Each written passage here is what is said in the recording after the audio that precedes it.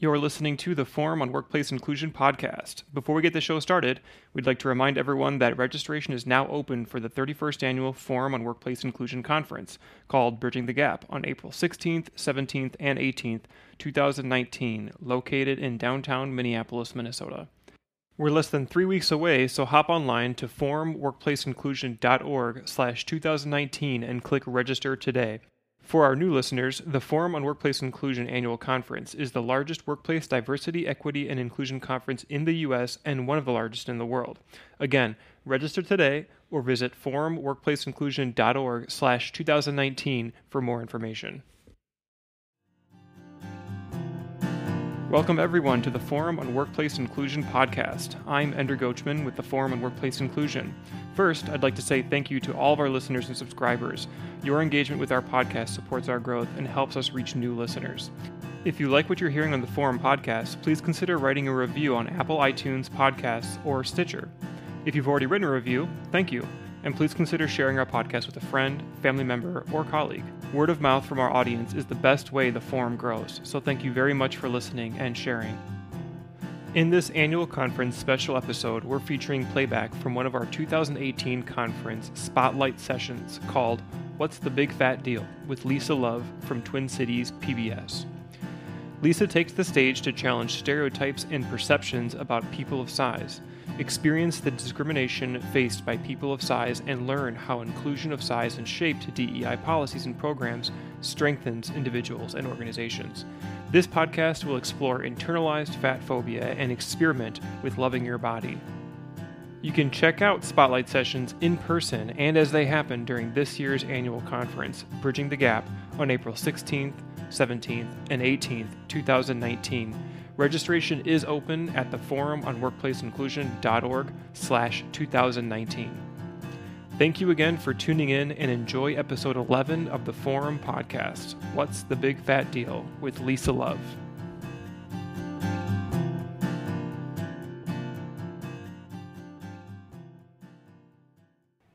You have such a pretty face. If only you'd lose the weight. You can't hire her. She's very obese. I wouldn't feel comfortable working with someone who's that big. You look like a poster child for Weight Watchers. You cannot be healthy. You look like you lost weight. Good for you. You know you're very obese, don't you? Do not call yourself fat. You are beautiful.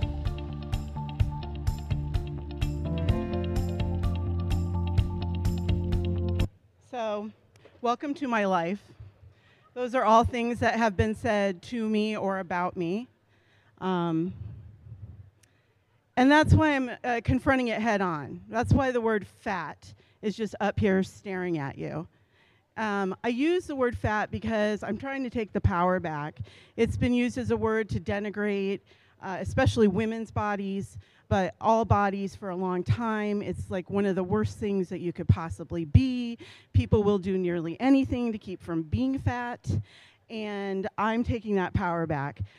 For me, fat, the word is just a descriptor. It's no different from tall, short, thin, or fat. It's not tall, short, good, and bad, right? That last thing that was said in there, don't call yourself fat. You're beautiful. I don't remember calling myself ugly, so I'm not sure why that would be your response to it.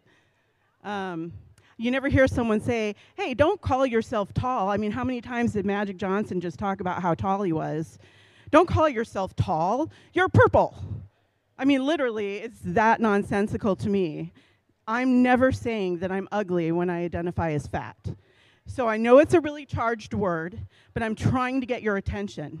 And in fact, I'm trying to get the attention of the entire diversity and inclusion sphere here, because we have been left out. We have been put to the side. We are still almost completely legal to discriminate against. People do it blatantly. People do it obviously. People do it in work. You know, being fat is hard. It's hard. It's hard to live in this society. It's hard to fit in. It's hard to get up and stand up in front of a bunch of strangers and say, I'm fat, I'm okay with it, but I still have value and worth, and you all need to listen. That's hard to do. So, but let's get to the nuts and the bolts. Size discrimination. It is real. It is pervasive. It is damaging. And it hurts us all. Okay, God love the state of Michigan. They have anti-size discrimination law and a smattering of cities, but that is it. People think we're covered under the ADA. We're not. If my employer wanted to come to me tomorrow and say, Lisa, you're too fat to work here, I would have no recourse. That is really that's discrimination right there. That I am certainly a capable, competent employee most days. I have my days. We all do. But that's perfectly legal. We think you're too fat to work here. And we don't even talk about it at a big conference like this. I'm not a diversity professional at all. I'm just a fat lady who's tired of being discriminated against, and I had an opportunity to lend a voice and to try and start a conversation. And literally, that is my only goal here, is that some people will open their eyes to what's happening to fat people and thin people all over this country and all over the world. But, look at these studies. The third one, well, I know they're all pretty appalling. I've really lived that last one. 85% wouldn't even hire someone who's overweight. The last time I was unemployed, I cannot tell you how many times I had a rock star phone interview, because obviously, right? But when I got there, I literally had one man walk in, look me up and down, and walk out without saying a word to me. And the receptionist came in later, and she's, how was your interview? I said, we didn't have an interview. She said, let me go check. I said, please do. She came back a few minutes later, very embarrassed, very chagrined, very apologetic, saying, I guess we're not going to do the interview. I said, playing dumb, you mean today? I guess not ever. Got it. No problem. And I left. And that dude lost out on an awesome employee. So that damaged him. His own fat phobia damaged him because I rock. Another one I went to, same thing, great phone interview. Show up. You could see the look, the crestfallen look on the guy's face. Sighs, takes me back to the conference room. Now I realize I'm in an uphill battle now, right? I know the look. So I try and be super charming and engaging. And again, but he was having none of that. Took a phone call 5 minutes in, told me to let myself out. Never heard from him again. That's what it's like to job hunt as a fat person. You know what it's like to go to the doctor as a fat person? It's even worse. I had a doctor once walk in, take a look at me, and say, you know you're very obese, don't you? To which I said, holy crap, I was thin last night, what happened? He was not amused, but I fired him, so. I had to make a doctor's appointment later this week. My regular doctor, not there. They said, do you want to see someone else? So I asked, because I can advocate for myself, right? Is this new doctor, are they fat friendly? How do they treat fat patients? I don't know. You could read their bio online. Well, there's nothing about it online. So I'm taking a crapshoot. That doctor may be about to have a very uncomfortable conversation with Lisa Love on Friday. Or they may be awesome, and I hope it's the latter. So why does this even matter, right? Why does it matter? Because it hurts all of us. There's a reason that there's a gender pay gap, right? We are giving them a big legal loophole of discrimination against fat women, because we get discriminated against more for our size, and we're penalized more harshly for our size at lower levels of becoming bigger. We're hurting all women. We can't close the gender pay gap if we allow giant loopholes to continue. We have to add size and shape to the inclusion sphere. And I'm really glad that St. Thomas picked my session and that we're having this. But why are there no size activists? There are size activists. Roxane Gay, she's a very famous one. She's been on Trevor Noah. She's like a personal hero. But why isn't she here? Right? Why isn't somebody who actually knows what they're talking about here? Why is it me? I don't know. It's me because no one else is willing to do it. It's a hard thing to get up here and talk about your weight. I told a friend I was going to do this. He said, "Oh my God, that would be like if I got up and talked about my hemorrhoids." That's a friend. Okay. My body is not like your hemorrhoids. This is the vessel that I travel through life in. It is a hard body to live in. It literally does not fit in. But I am still a valuable human being deserving of respect and dignity and, as Magic said, opportunity. Because if you don't have bigger people at the table, and don't worry, we're not going to eat all your chicken. Terrible joke. You can't understand what it's like. We literally bring another perspective, a bigger perspective.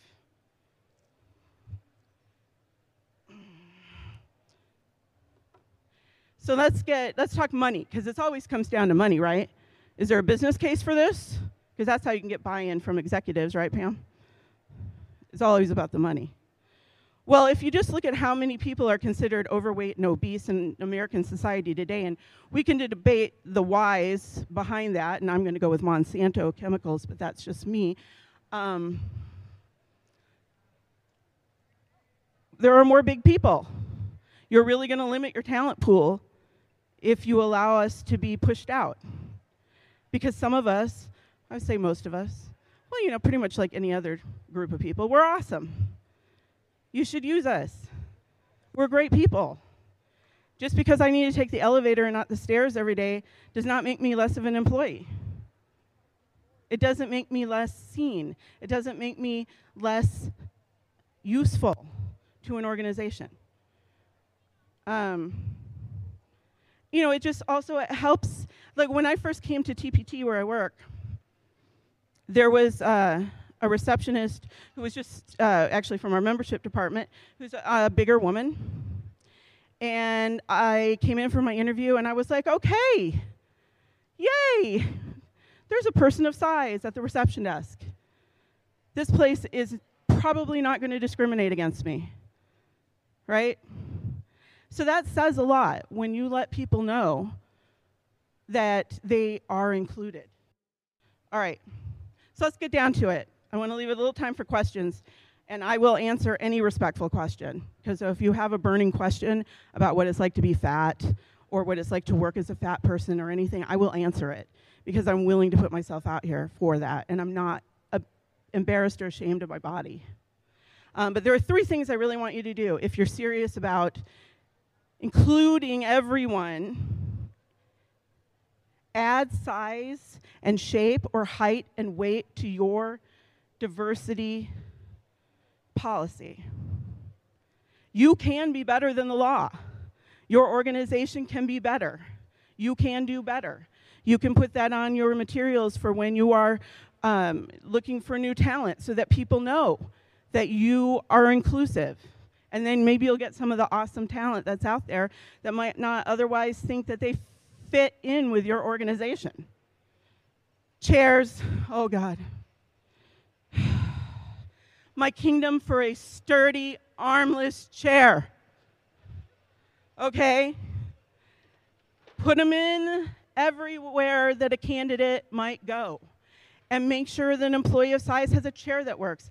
Literally 90% of my problems in life fitting in are about stupid, rickety, armed chairs.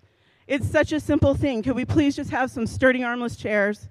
And by making sure those are available in your reception and interview area and conference rooms, you are letting people know that you care about their comfort and their safety. And train hiring managers. Make sure that they know, because a lot of people think it's okay to judge people based on their bodies, that that's not an okay thing to do. I mean, it's as simple as saying, we're not going to look at what this person's body shape or size is. We're going to look at what they can do for this organization. And that helps people who are really, really thin, too. Because I've heard people say, oh, they must be anorexic. How are you making that How do you know someone's anorexic? How do you know that I'm not healthy? How do you know anything? You don't. All right, I have 5 minutes left, and I really, really want to take questions. Hi. Thank you, Lisa. When you say train hiring managers, what else would you like to see companies or organizations doing to specifically provide what you would consider to be effective training on this subject? Thank you for that very fine question and for coming forward to ask it. Actually, if you visit my booth, it's right over here. There's a brochure on the booth. It has some resources. The National Association to Advance Fat Acceptance, NAFA, they have a really great HR toolkit that talks with different scenarios and how to train hiring managers. It's free, it's available online. There are also some other resources that I have there. So there are resources, and they are free and available. So he's going to go get a brochure. I'm so happy now. Anyone else have a question? Come on, something you've always wanted to know. Pam. Hi, I'm Pam from TPT. We're colleagues. But can you say something about media and news representation of fat people? I could talk all day about this. Well, let's see, representation of fat people. Let's talk about This Is Us. Shall we? I hate that show. And not because of the schmaltzy storylines and whatnot. I hate that show because Chrissy Metz, who is a lovely actress, I have nothing against her, her whole character is about losing weight. Oh my God, it's exhausting and so boring. I have a rich, full life. I am a mother, I am a friend, I am a worker. I do not sit around obsessing about my weight. I am not trying to change myself. And that character is like what would be written by thin people who want to do something edgy about fat people, but they really have no idea what fat lives are really like. And that's why I don't think they have a writer at that table who really is a real fat person. True. She's saying for some, it is, and they are really looking to lose weight and all that. And I realize that I'm on a different path than a lot of people. I'm a lot farther down my own personal path of acceptance and body positivity, and I am not trying to change. And I have no issue with people trying to change their bodies because it's your body. You do what you want with it. I just don't like it when people feel like they have to change their bodies to get opportunity. And I just feel like that character's experience to me, also she's worked for her brother. She doesn't have these interview horror stories. Where are those? Where is the doctor's visit where the guy's a real jerk? It's just not realistic to me. And I just feel like the fact that they don't have, or if they do, I don't know. Maybe they just need someone a little, more accepting of their life to be on that show. Vani, also a friend. So anyone else with a question? Because I think I'm almost out of time. Is that right? Oh, our host. How is the look for men? Men get off a lot easier until they become very large, more like my size. It really doesn't affect them as much financially or with opportunity. But then it does. Then it kicks in, and you might as well be me. Welcome to my world. So, no, it hurts us all when we exclude people And that's what this is. It is excluding and discriminating against people. So anytime somebody says something about somebody fat, substitute the word black for fat. Would you say that? Then what they just said was discriminatory and hurtful. So I really appreciate you all letting me have this opportunity. So thanks a lot. Thank you again for listening to the Forum on Workplace Inclusion podcast. Don't forget to subscribe to our podcast to get updates on the latest episodes.